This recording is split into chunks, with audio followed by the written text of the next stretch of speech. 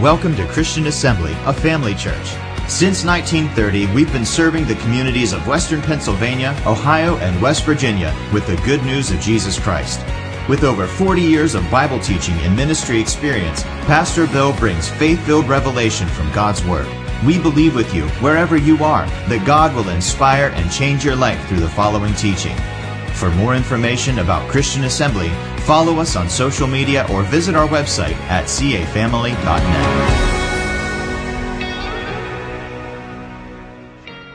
This morning I'm going to share a little bit with you about, my title of the message is A Moment with Mary. And I was thinking about, it's Mother's Day, I realize that. And you think about the person that Jesus found to be the mother of His Son who would be brought into the world, and her name is Mary. So I would think that since He's a pretty good judge of character, you think He's a pretty good judge of character? That He would make the right choice. Amen? So I thought we would just spend a moment with Mary, talk about her a little bit this morning, and then, we can just see how that applies to our lives. And I believe it will apply to all of us, not just women or mothers. But Mary was born into a poor family in a little town called Nazareth. And back then, during that time, Bible times, it was a very insignificant town. As a matter of fact, there were only like about 400 to 1,600 people that were there. Now, some say between 4 and 5, but I saw some others that said maybe up to 1,600. So let's just say there was a small town, insignificant, and you say, well, why do you say that? Well, how many of you recall the dialogue between Philip and Nathanael? And Nathanael, when Philip went to Nathanael and said, "You got to come and see, I believe it's the Messiah, Jesus of Nazareth." And he says, "Can anything good come out of Nazareth?" Remember he said that? Why did he say that? Apparently it didn't have a good reputation, did it? Anything good. Well, we can think of a couple of good things that came out of Nazareth. Mary's number one and Jesus is number two. Jesus Christ of Nazareth. But she was not popular when she was there, and she was probably not voted the most, likely to succeed in life. But while people were probably looking at her in a different light, there was somebody from above looking at her life and being delighted in what He saw in her. Little did her peers know that this Mary, this Virgin Mary, would be the one that Isaiah was talking about some 700 years prior to this, saying, "A virgin shall conceive and bring forth a son." And little did her peers know that God would use her to be the role model for teenagers, for young women, single women, wives, and mothers. And that's exactly what she became. And so we see some qualities in her, some character traits in her that will help not just women, but everyone. Because you see, God saw something in her that He wanted to use to do a mighty work. So let's go to Luke's Gospel. And let's pick it up in chapter 1 and verse 26. And let's just read a little bit about Mary. "And in the 6th month, the angel Gabriel was sent from God unto a city of Galilee named Nazareth." Now, didn't God know that that was an insignificant city? Didn't He know that that's how they felt about Nazareth? But no, He saw that and sent someone, an angel, to visit this person. To a virgin espoused, notice the word espoused, it means engaged, espoused, betrothed, a man whose name was Joseph, of the house of David, and the virgin's name was Mary. And the angel came in unto her and said, "Hail, thou that art highly favored, the Lord is with thee, blessed art thou among women." And when she saw him, she was troubled at his saying, and cast in her mind what manner of that salutation this should be. And the angel said unto her, "Fear not, Mary, for thou hast found favor with God. And behold, thou shalt conceive in thy womb, and bring forth a son, and shalt call his name Jesus. He shall be great, and shall be called the Son of the Highest. And the Lord God shall give unto him the throne of his father David. And he shall reign over the house of Jacob forever, and of his kingdom there shall be no end." Then said Mary unto the angel, "How shall this be, seeing I know not a man?" And the angel answered and said unto her, "The Holy Ghost shall come upon thee, and the power of the highest shall overshadow thee. Therefore also that holy thing which shall be born of thee shall be called the Son of God. And behold, thy cousin Elizabeth, she hath also conceived a son in her old age, and this is the 6th month with her who was called barren. For with God nothing shall be impossible. For with God, everybody say with God, nothing is impossible.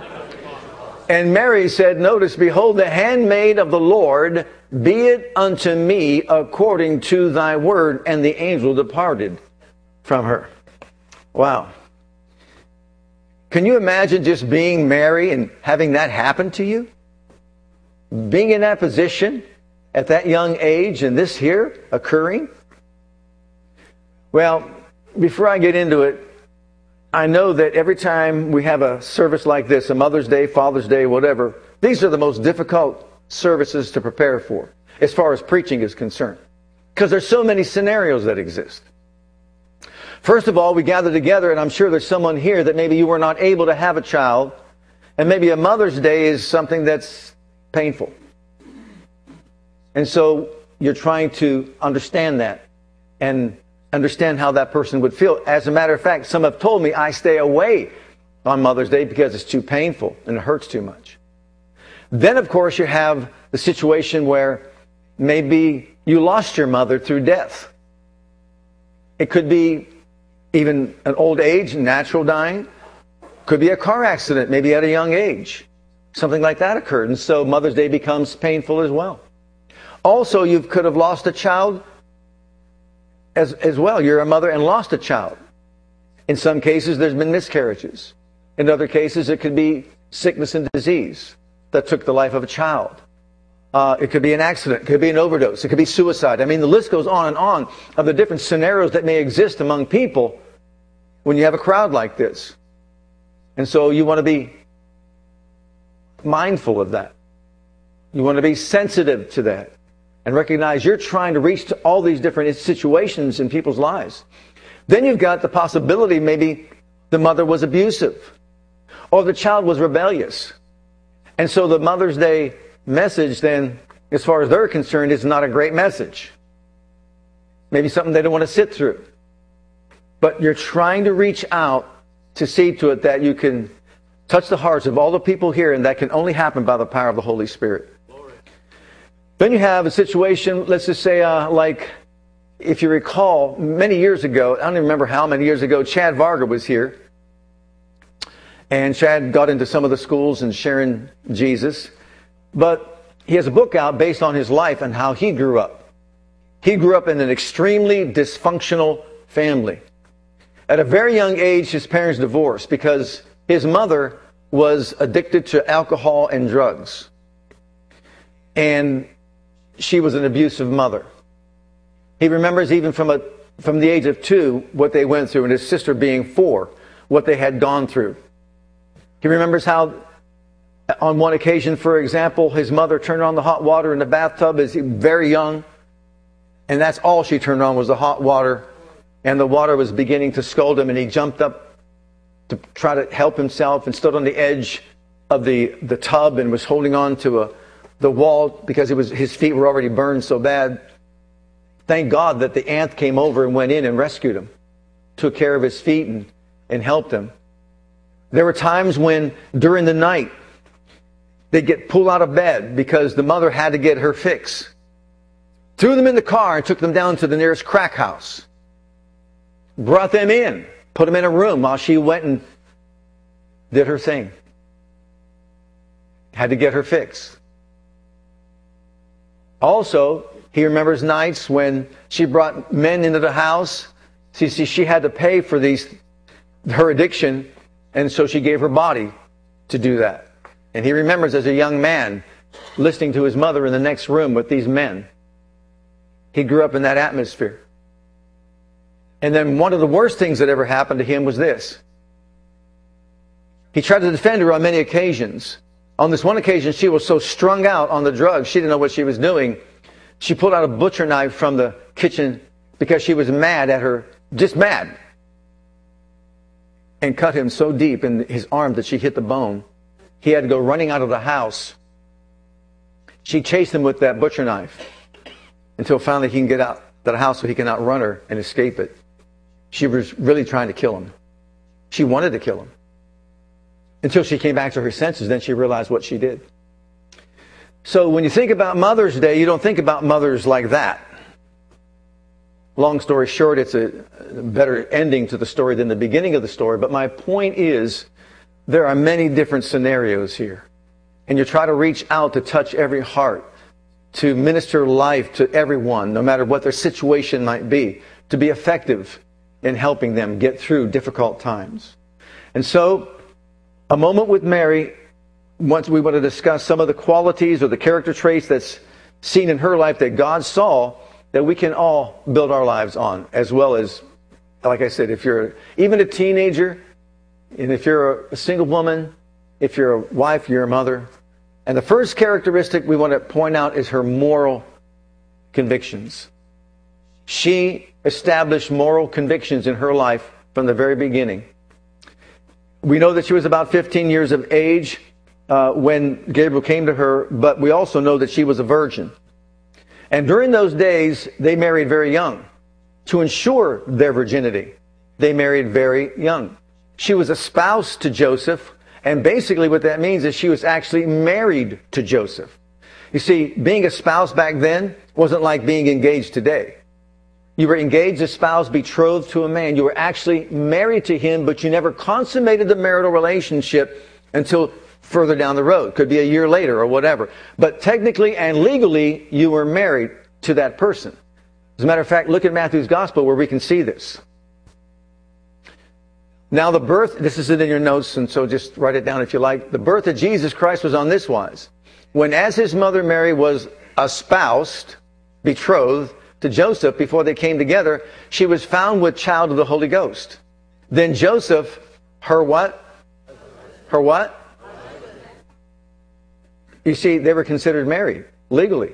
Her husband, being a just man and not willing to make her a public example, was mindful to put her away privately. But while he thought on these things, you'll notice put her away in other translations is divorce her. Divorce her is the terminology. Some other translations use that. He was going to, as a just man, divorce her privately. But while he thought on these things, in other words, what he was going to do, behold, the angel of the Lord, now stop right there. Who? The angel of the Lord, could be Jesus himself, appeared unto him in a dream, saying, Joseph, thou son of David. Notice how it keeps identifying him, son of David. She was also of the family of David. But here, son of David, fear not to take unto thee Mary thy wife, for that which is conceived in her is of the Holy Ghost, and she shall bring forth a son, and thou shalt call his name Jesus. For he shall save his people from their sins. Now all this was done that it might be fulfilled, which was spoken of the Lord by the prophet, saying, Behold, a virgin shall be with child, and shall bring forth a son, and they shall call his name Emmanuel, which being interpreted is God with us. So we see this characteristic of her. At an early age, she established the standards by which she would conduct herself or live her life. That she would live her life in moral purity, and that she would not in any way violate that conviction of her life, not crossing it over, even though she was married to this man. You see, the consummation took place sometime down the road, if you understand Jewish and Hebrew marital relationships and how they're established. But anyhow, that's another subject. I want you to see in 1 Thessalonians chapter 4, because here's a standard that is established and set for us by God as far as all of us is concerned. For this is the will of God. People want to know what the will of God. Well, what's the will of God? Even your sanctification, that you should abstain from fornication, that every one of you should know how to possess his vessel in sanctification and honor. And so we see here that, yes, she was tempted like anybody else could be tempted. They were tempted like anybody else could be tempted. But she established in her own life the boundaries that she was going to set for herself, that she would not cross over, and that was her moral code of conduct. And that was one of the things, of course, that Jesus saw in her, was pleased with in her, delighted in her. And of course, she was the prime candidate for someone to fulfill Isaiah's prophecy. Number two, she was also, and this is important, an ordinary woman. Ordinary. Look in the Gospel of Luke, chapter 1, verse 29 and 30. And when she saw him, this is Gabriel the angel, she was troubled at his saying, and cast in her mind what manner of salutation this should be. And the angel said unto her, Fear not, Mary, for thou hast found favor with God. Just like any young person would be, just like any ordinary person would be, she was afraid of the visitation from the angel. So she was just this ordinary person. She wasn't someone that was wealthy. She didn't come from money. She didn't come from a political background or anything like that. She was a common person. Some say she was a peasant person. That's all she was. Just an ordinary person. She wasn't like some say this divine person of divine origin or anything like that. She was just an ordinary person, not a person of influence in any way. But she feared God. She feared God. She also feared this angel that visited her. Well, you know what? An ordinary woman that God used to do an extraordinary thing, we find in Mary. Now, why am I saying that to all of us here? Whether you're a woman, whether you're a man, no matter who you are, you can be an ordinary person. That's all it takes. He can do an extraordinary thing to each and every one of us here. All we need to do is give ourselves to Him, just like she gave herself to Him. And what God saw in her, He will see in you as well. He'll use you, an ordinary person, to do extraordinary things. And we need to view ourselves that way. Number three, very important about Mary, she was a deep thinker. A very deep thinker. Look in Luke 2, verse 19. But Mary kept all these things and pondered them in her heart. To ponder means to think about something carefully before you make a decision to do something. And so here's this person, this young person with this visitation, and she was one who would think it through. And even afterwards, she would really think about what is going on. Did this really just happen? Did I just see an angel? Did he just tell me that I'm going to conceive, I'm going to have a child without knowing a man? Whoa. Look at verses 34 and 35 of chapter 1. Then said Mary unto the angel, How shall this be, seeing I know not a man? I would say that's a legitimate question, wouldn't you? And the angel answered and said unto her, The Holy Ghost shall come upon thee, and the power of the highest shall overshadow thee. Therefore also that holy thing which shall be born of thee shall be called the Son of God. Wow. Put yourself in her position and think about the magnitude of what she just heard. I got to think this thing through. I mean, she was right. Look, I don't know a man. How can I have a baby? God Himself is going to send His Holy Spirit from heaven above. He is going to come upon you and visit you. His power will manifest in you in such a way that you will conceive in your womb the second person of deity. Wow. Can you imagine the impact? And you recall in Hebrews, when He came into the world, the Bible said that when He left the glory world behind, He said, Burnt offering and sacrifice thou wouldest not, but a body you prepared for me. That's what He said while she was on earth, saying, Be it unto me. Hypostatic union takes place in her womb. God Himself visited her in such a powerful way that she conceived the Son of God. 15 years old. Number 4, she was available. Look at Luke 1:38. We'll use this verse a couple of times. Just the first part. Mary responded, this is kind of tricky here, angel. I don't know if this makes any logical sense to me. Isn't that what she said? I am the Lord's servant. May everything you have said about me come true. And then the angel left her. I am the Lord's servant is the first part of this. In other words, this is why I live. I am available to be used of the Lord any way He chooses or He sees fit. I can put my life on hold, my plans on hold, my purposes on hold. I am surrendered totally to what God has in store for my life, is what she said. I'm available. Sometimes people say, well, I don't have a lot of ability, but God doesn't concern Himself with that. He wants your availability, and if we have availability, He'll give us ability. We know that. Remember Moses when he said, but I can't talk in front of people. I stammer, I stutter, right? And of course, God was just so taken by that because He didn't know that. When God called him from the burning bush and He said, I want you to go do this, he's, oh, I forgot. Oh, you're Moses and you stammer and you stutter and you can't speak. I should have called somebody else. He didn't do that, did he? No, what he said was this: who made your mouth? You did? All right, I can fix it too, so just sit back and do what I'm telling you to do. We can have all kinds of excuses as to, why I can't be used of God. But you know what? If you make yourself available, He'll use you. And He will empower you to do what He wants to do through you, because He'll give you the ability that you need to do it. And so He's looking for ability at any cost, no matter what. If you're available, He'll do it. And listen to what it would have cost her, possibly. Number one, she could have lost Joseph, her husband. You realize that? Here's a young girl.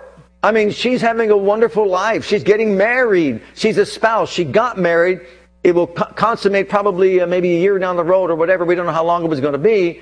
But she's on a high. She's excited. She's thrilled by all this. And all of a sudden, someone throws a wrench in it all and says, you're going to conceive in your womb the Son of God. But oh my goodness, I'm married. Joseph. Oh, I know. I'll just go tell Joseph that I didn't know a man. I'm just pregnant. It was an accident. I don't think so, Mary. That's not going to go over too well with Joseph. And so Joseph has planned. He's going to put her away. He's going to divorce her because why? What other explanation is there? Mary didn't know that there was going to be a dream. She didn't know that Joseph will be told by the angel of the Lord to go ahead and marry her. But she made her decision. She made her choice, making herself available to God, setting aside her plans, knowing that she could lose her husband. Why? Because she was dedicated to God and put Him first. Now, secondly, she could have been publicly criticized and ostracized. That could have very easily happened. A woman in her condition, a young girl in her condition, being pregnant, can you imagine publicly how that would go over? She could have been absolutely attacked by all her friends, all her peers, and all that, ridiculed, made sport of, and shamed, and everything else. But she wasn't concerned about herself. She was concerned about giving herself to God in surrender to His will so that He could use her the way He wanted to use her. Then finally, we know that she could have been possibly stoned to death, because what was the consequences of immorality as far as adultery was concerned, and that's what it would have been, is what? A death sentence. She could have been stoned to death. So when you really look at her and you think about the choices and decisions that she made, and you think about how she freely gave of herself and set aside her own wants, desires, goals, aspirations, dreams, and all that to do God's will, what an amazing individual. And even at that, she was only 15 years old and made that decision that that's how I will live my life. What an amazing example and role model for all teenagers to say, hey, I'm putting God first in my life, and I'm going to give Him myself to do with me as He pleases, no matter what that means as far as my life is concerned. As a young woman, to set up a boundary line and say, I will not cross over this boundary line. This is who I am. This is my moral character. This is how I will live my life. I will be in surrender to God. I'm His handmaid, as the King James says. I am His servant, and I will do what He asks of me, no matter what it is or how it affects my life. Next one. She was a woman of faith, and absolutely this just blows me away. Look at that verse again in Acts 1:38 from the King James Version. And Mary said, behold, the handmaid or the servant of the Lord, be it unto me according to the laws of biology. Be it unto me according to thy word. And the angel departed from her. What a declaration. What a statement she has made. I want it done in my life according to the word of God. And you know what? I know reason says this is impossible. I know that logic says this is impossible. But faith is not based on reason or logic. Faith is based on what thus saith the Lord. What has God said about the situation? If God says something about the situation, you know what? All we have to do is believe it and it will come to pass. Now you think about her being that young, and you think about someone named Sarah, and Sarah was not that young. She was a lot more seasoned than Mary. And she was told, you're going to have a child in your old age. And what did she do? Did she say, be it unto me according to thy word? She said, go get Hagar. Well, why would you say that? Because she didn't believe it. Abraham, same thing. Really? Come on now. We're going to have a child. And what did they do? They tried to help God out over the years. And as a result, had a child with Hagar, he had Ishmael, and so on. But here's this young girl who doesn't even flinch at it. Be it to me according to your word, your will for my life. I embrace it. I'll take a hold of it. I'll be responsible for it. That's what I want in my life. So you got Sarah. You got Abraham. Then you got Zacharias. John the Baptist's father. Oh, he's been praying for this, and the angel Gabriel comes and just says, your prayers have been heard, Zacharias. Your wife's going to have a baby. What? Isn't that something? He answers the prayer, and then he goes, what? What are you talking about? We're old. Here he is so negative that what does God have to do? Silence him. Do you know that he should have made it with a zipper? Wouldn't that have been neat? And he silenced him for how long? Until he was born. So he would be named John. Why? Because he would interfere with all his doubt, negativity, and unbelief as far as what God wanted to do. And so he wasn't like Mary either, even though he was operating as a priest in that office of a priest in the things of God. Yet this young peasant girl, 15 years old, be it unto me according to thy word. And then, of course, you've got others like Gideon and Hezekiah. See, faith does not depend on sense evidence. Faith goes beyond sense evidence and says, God says something that overrides sense evidence. I will believe God above my senses. I'll believe God above reason. I'll believe God above logic. Right? Gideon. Okay, we got 135,000 men you got to defeat. How many you got? Nowhere near that. Maybe about 20-some thousand, 22,000, whatever. Well, let's reduce it down to 300. There's too many. Okay, how do I know it's you? Can I throw a fleece out? I want some proof. I want a sign. I want some evidence. Hezekiah says to Isaiah, how do I know God will heal me? Well, what do you want him to do for you, Hezekiah? Would you want the sundial shadow to go ahead or go back? Well, it's nothing to go ahead, but to go back would be miraculous. We're talking about these grown men standing in offices, a king, and et cetera, et cetera, et cetera. And you got this little peasant girl that just says, well, what's the deal here? I'm going to have a baby? And I don't know a man? God's going to do this? Okay, be it done to me according to your word. Just like that. Believes God. It takes knowing God to get to a place of faith like she did. And she was quick to respond and say that, look, I want God's word, God's will done in my life, and that's it. So it took all these others' signs. All these others had to be, let's say, satisfied in their senses. We should be like Mary. Be it done to me according to your word. Next, she was a woman of worship. Notice here in Luke 1, 46 through 49, a woman of worship. She wasn't a whiner. She was a worshiper.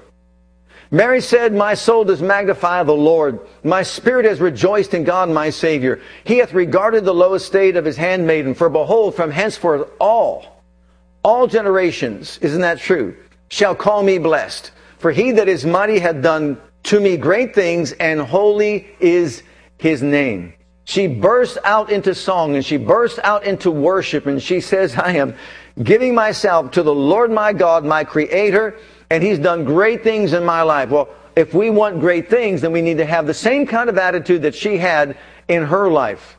That I am here to serve God, surrender to God, I will honor God, I will make decisions as I think them through according to God's Word, so that in my life I can be the person that God wants me to be. Whether it's a teenager, whether it's a young adult, or whether it's a wife or a mother, I want to be what God wants me to be, and so I'm going to be a true worshiper of God. Now you think about the Israelites in Numbers 14:2. Here you have the opposite. They too were told great things. They too were told there's a promised land. They too were told you're going to have a place that is filled with milk and honey, and you're going to just have a wonderful life where God will be your God. God will stand against your enemies. He will defend you, fight for you, and so on. Take sickness away from the midst of you, fulfill the number of your days. And all the children of Israel murmured against Moses and against Aaron, and the whole congregation said unto them, would God that we had died in the land of Egypt, or would God we had died in this wilderness? Yeah, that's full of faith, isn't it? Well, what a faith talk he gave them right there. Seriously? This young girl at the drop of a hat says, okay, I know it's not biologically possible. I know that's not how children are conceived. But it doesn't matter to me. If you said God said it, then God said it. You came from the throne of God. I accept that. I receive that. I believe that. So let's do it. That's how God wants us to respond to His Word, as if an angel came and brought it to us and just said, this is for you. That's how faith works. So she worshiped. These others, instead of worshiping, they were whining. They were complaining because there's something that they might have to do. Stand up against an opposition or opposing force. We all got to do that. Number 7, she was a humble servant. Look at, once again, Luke 1 and 38. And Mary said, behold, the handmaid of the Lord, the handmaid, the servant of the Lord. I am here to serve God. You know, Will often talks about serving, servitude. How are we going to serve God with our lives? And the thing is, it's not just about being born again, being saved, being filled with the Holy Ghost. It's about serving God faithfully all the days of our life as we live upon this earth. She was submissive. She was obedient to do God's will. She was humble in spirit, willing to sacrifice anything and everything to accomplish the purpose of God in her life. And don't we need more young people growing up with attitudes like that today? And don't we recognize the need for us, all of us, to say, I need to revisit my own commitment to God, my own life, and say, hey, am I that on fire for God as I was when I first got saved? Or have I grown cold in my Christian faith and experience? Do I really want everything that God really wants for me to have? And am I willing to sacrifice whatever it takes so that I can have that in my life? I want myself, in other words, to be filled with and overflowing with the power and the greatness and the goodness of Almighty God, so I can be a blessing everywhere I go. She was, number 8, a devoted mother. John 19, look at this. And this, if it doesn't speak volumes to us about Mary the mother, wow. Let's read it. When Jesus therefore saw his mother and the disciples standing by, whom he loved, he said unto his mother, Woman, behold thy son. Then saith he to the disciple, Behold thy mother. And from that hour, that disciple took her unto his home. Did we maybe forget a little bit about what Jesus was going through when he made those statements, when he said those words? He wasn't having a good day, was he? But who's he thinking about? His mother. And who would be her caregiver in his absence? So as he is dying and suffering the horrific suffering that he suffered, his tribute to his mother is, man, you have been there for me. You took care of me when I was born. You brought me to the synagogue for learning. You supported me in the craziest of situations.